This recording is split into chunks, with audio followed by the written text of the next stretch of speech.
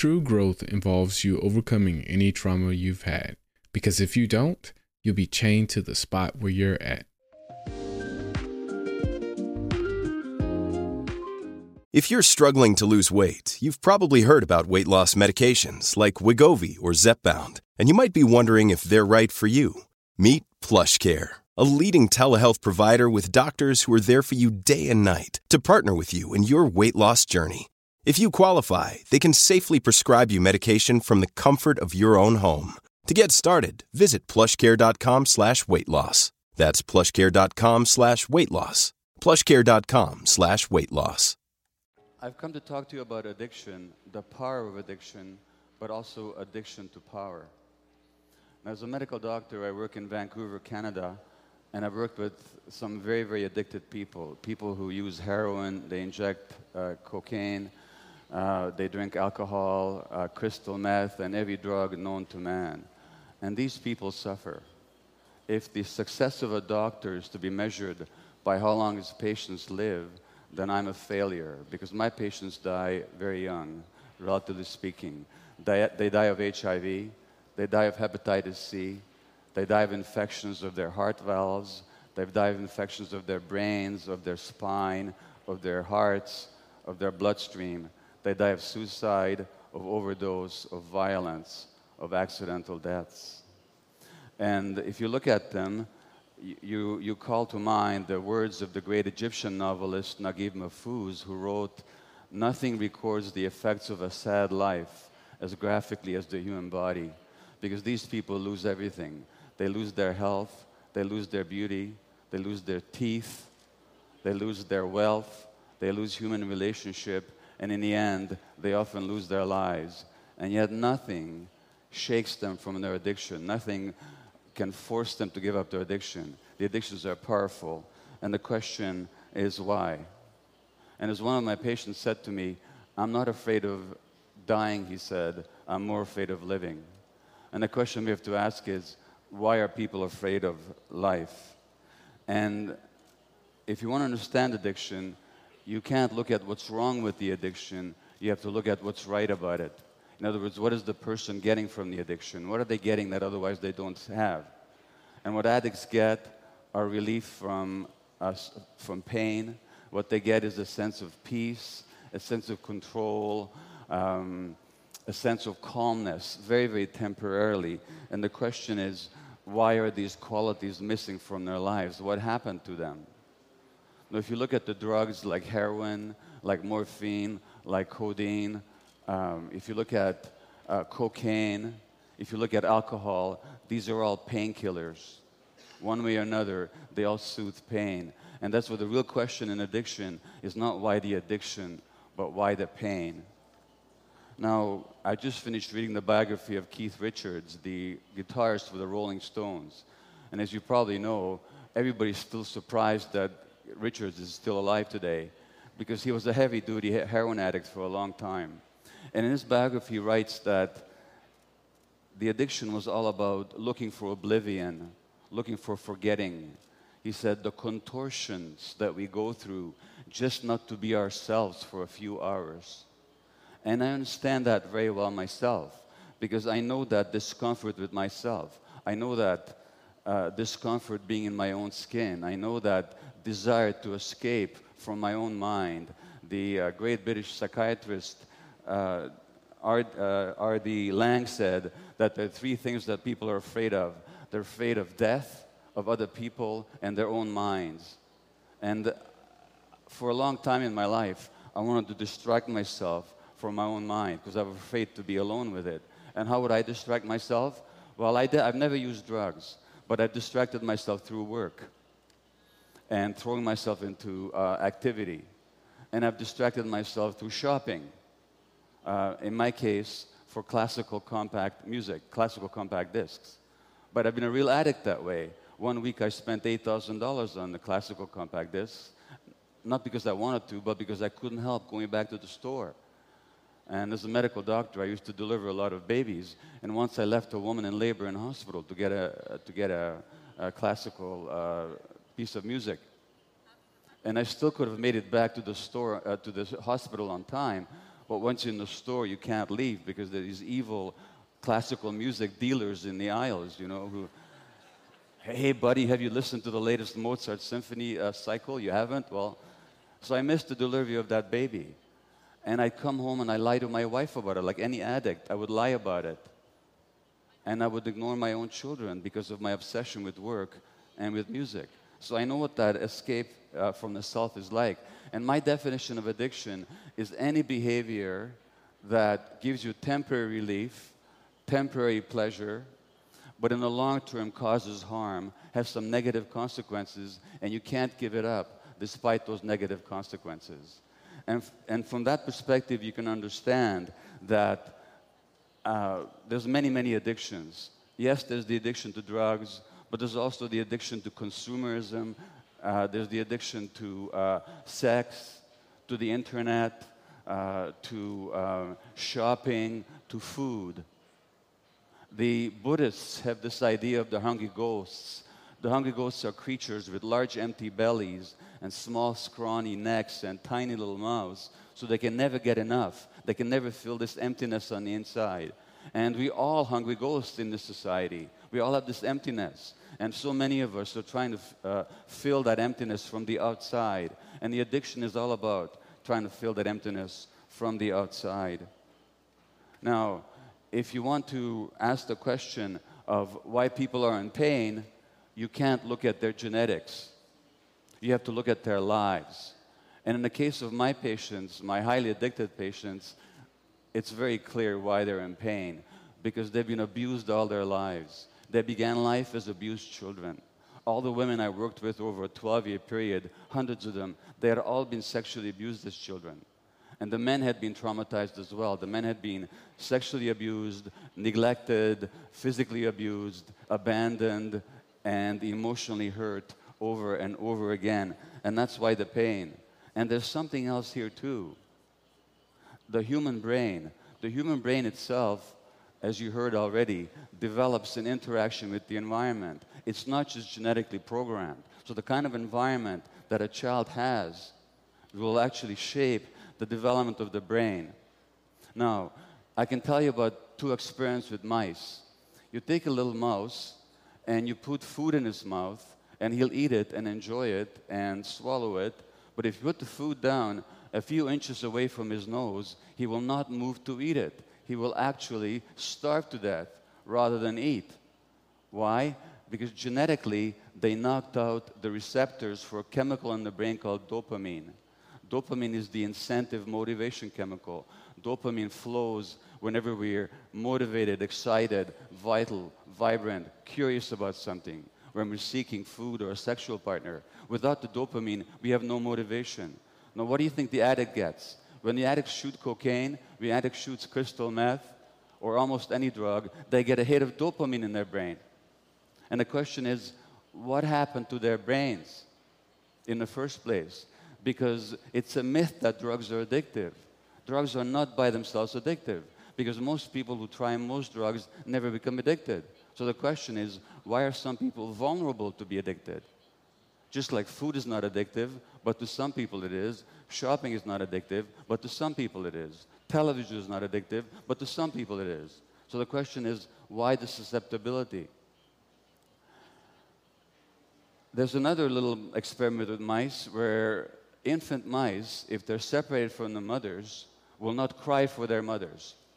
Now, what would that mean in the wild? It means that they would die, because only the mother protects the child's life and nurtures the child. And why? Because genetically, they knocked out the receptors, the chemical binding sites in the brain for endorphins. And endorphins are our indigenous morphine-like substances. Endorphins are our own natural painkillers. And what morphine, or what endorphins also do, they make possible the experience of love. They make possible the experience of attachment to the parent and the parent's attachment to the child. So these little mice without endorphin receptors in their brains will actually not call for their mothers. In other words, the addiction to these drugs, and of course the heroin and the morphine, what they do is they act on the endorphin system. That's why they work. And so The question is, what happens to people that they need these chemicals from the outside? Well, what happens to them is when they're abused as children, those circuits don't develop. When you don't have love and connection in your life, when you're very, very young, then those important brain circuits just don't develop properly. And under conditions of abuse, things just don't develop properly, and their brains then are susceptible when they do the drugs. Now they feel normal, now they feel pain relief, now they feel love.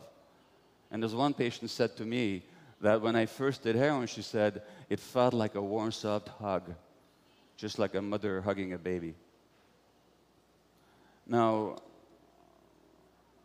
I've had that same emptiness, not to the same degree as my patients. What happened to me? What happened to me is that I was born in Budapest, Hungary in 1944 to Jewish parents, just before the Germans occupied Hungary. And you know what happened to the Jewish people in Eastern Europe.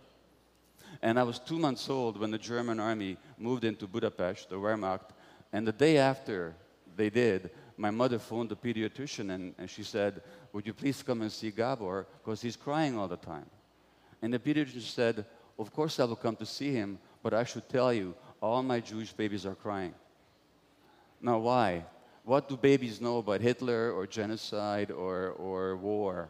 Nothing. What we're picking up on is the stresses and the terrors and the depression of our mothers. And that actually shapes the child's brain. That actually shapes the child's brain. And of course, what happens then is I get the message that the world doesn't want me. Because if my mother's not happy around me, she must not want me. Why do I become a workaholic later? Because if they don't want me, at least they're going to need me. Now I'll be an important doctor, and they're going to need me. And that way I can make up for the feeling of not being wanted in the first place. And what does that mean? It means that I'm working all the time, and when I'm not working, I'm consumed by buying music. What message do my kids get? My kids get the same message, that they're not wanted. And this is how we pass it on. We pass on the trauma, and we pass on the suffering unconsciously from one generation to the next. So obviously, there are many, many ways to fill this emptiness. And for each person, there's a different way of feeling the emptiness. But the emptiness always goes back to what we didn't get when we were very small. What we didn't get when we were very small. And then we look at the drug addict, and we say to the drug addict, how can you possibly do this to yourself? How can you possibly inject this terrible substance into your body that may kill you? But look at what we're doing to the earth. We're injecting all kinds of things into the atmosphere and the oceans and the environment that is killing us, that's killing the earth. Now, which addiction is greater? The addiction to oil or to consumerism? Which causes the greater harm? And yet we judge the drug addict because we actually see that they're just like us, and we don't like that. So we say, you're different from us. You're worse than we are.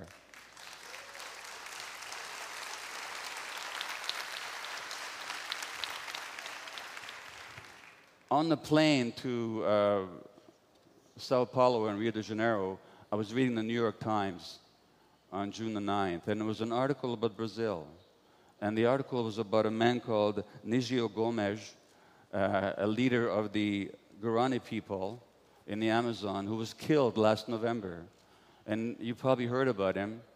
And he was killed because he was protecting his people from the big farmers and companies that are taking over the rainforest and destroying the rainforest, and they're destroying the habitat of the native Indian people here in Brazil. And I can tell you that coming from Canada, the same thing has happened over there. And many of my patients were actually First Nations Indian people, native Indian people in Canada.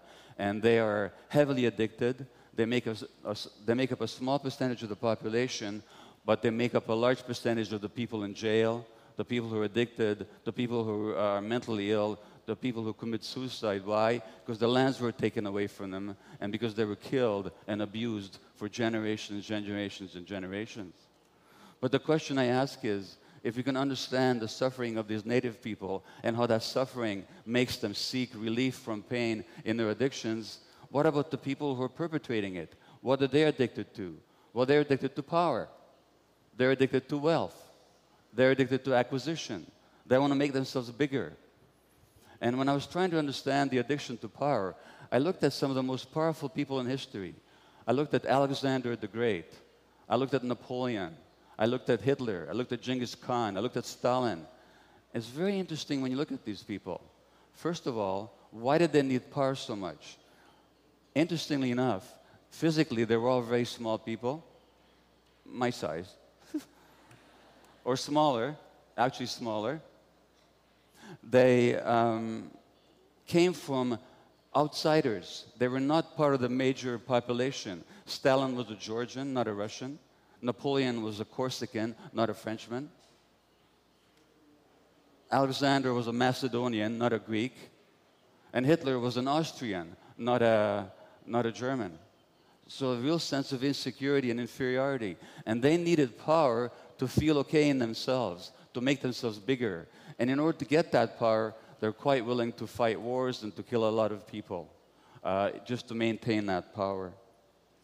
I'm not saying that only small people can be power hungry, but it's interesting to look at these examples because power, the addiction to power, is always about the emptiness that you try and fill from the outside. And Napoleon, even in exile on the island of St. Helena after he lost power, he said, I love power. I love power. He couldn't think of himself without power. He had no sense of himself without being powerful externally. And that's very interesting when you compare it to people like the Buddha or Jesus. Because if you look at the story about Jesus and Buddha, both of them were tempted by the devil. And one of the things that the devil offers them is power, earthly power. And they both say no. Now, why do they say no? They say no because they have the power inside of themselves. They don't need it from the outside. And they both say no because they don't want to control people, they want to teach people. They want to teach people by example and by soft words and by wisdom, not through force. So they refuse power. And it's very interesting what they say about that. Jesus says that the power and the reality is not outside of yourself, but inside. He says the kingdom of God is within. And the Buddha, before he dies, and his monks are mourning and crying and they're all upset, he says, don't mourn me, he says, and don't worship me. Find a lamp inside yourself. Be a lamp unto yourselves. Find the light within.